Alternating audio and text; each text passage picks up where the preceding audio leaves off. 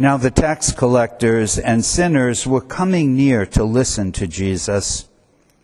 And the Pharisees and the scribes were grumbling and saying, "This fellow welcomes sinners and eats with them." So he told them this parable. "Which one of you, having 100 sheep and losing one of them, does not leave the 99 in the wilderness and go after the one that is lost until he finds it? When he has found it, he lays it on his shoulders and rejoices. And when he comes home, he calls together his friends and neighbors, saying to them, 'Rejoice with me, for I have found my sheep that was lost.' Just so, I tell you, there will be more joy in heaven over one sinner who repents than over 99 righteous persons who need no repentance. Or what woman, having 10 silver coins, if she loses one of them, does not light a lamp, sweep the house, and search carefully until she finds it? When she has found it, she calls together her friends and neighbors, saying, 'Rejoice with me, for I have found the coin that I had lost.' Just so, I tell you, there is joy in the presence of the angels of God over one sinner who repents." The Gospel of the Lord. Praise to you, Lord Christ. In the name of the one God who creates, redeems, and makes us holy. Amen.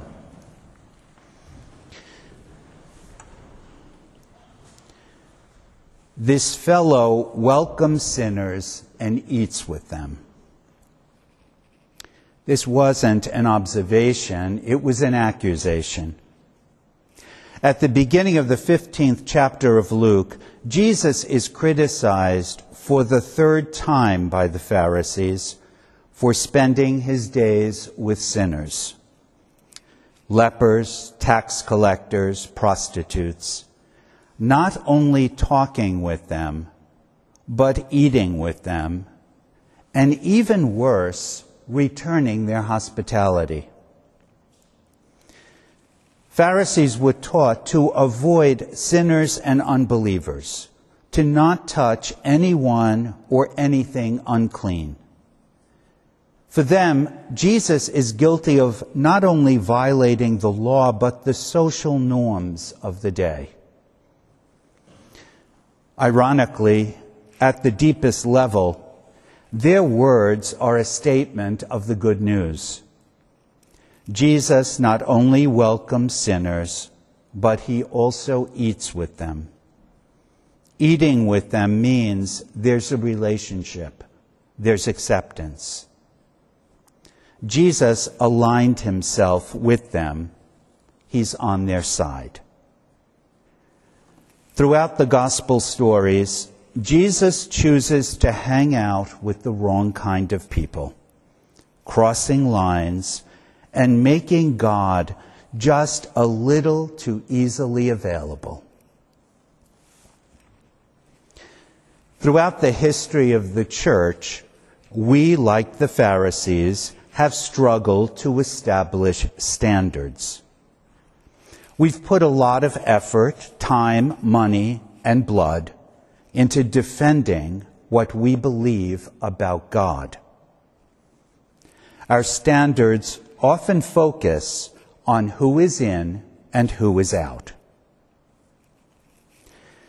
Judgment happens whenever sin is defined as only a legal category of failed behavior. For Jesus, the defining characteristic of sin is not misbehavior, but being lost. The first concern for Jesus is not who's in or who's out, or who gets a dinner invitation. For Jesus, everyone is already in. Everyone is invited. Given our usual standards, we hear today's gospel about being the lost sheep and the lost coin. But I want to suggest that maybe that's not its focus. Maybe this gospel is more about the searching shepherd and the searching woman.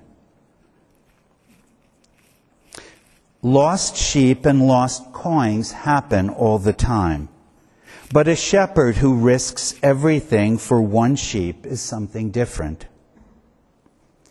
When the focus is on the searching shepherd and woman, then what we believe about God gives way to another question, perhaps a more crucial question. What does God believe about us? These parables are not about being wrong. They're about being lost. There's nothing about culpability, blame, or finding fault. That doesn't seem to be Jesus' concern. His concern is for the one who is lost. He doesn't explain how the lost one becomes lost. He doesn't judge.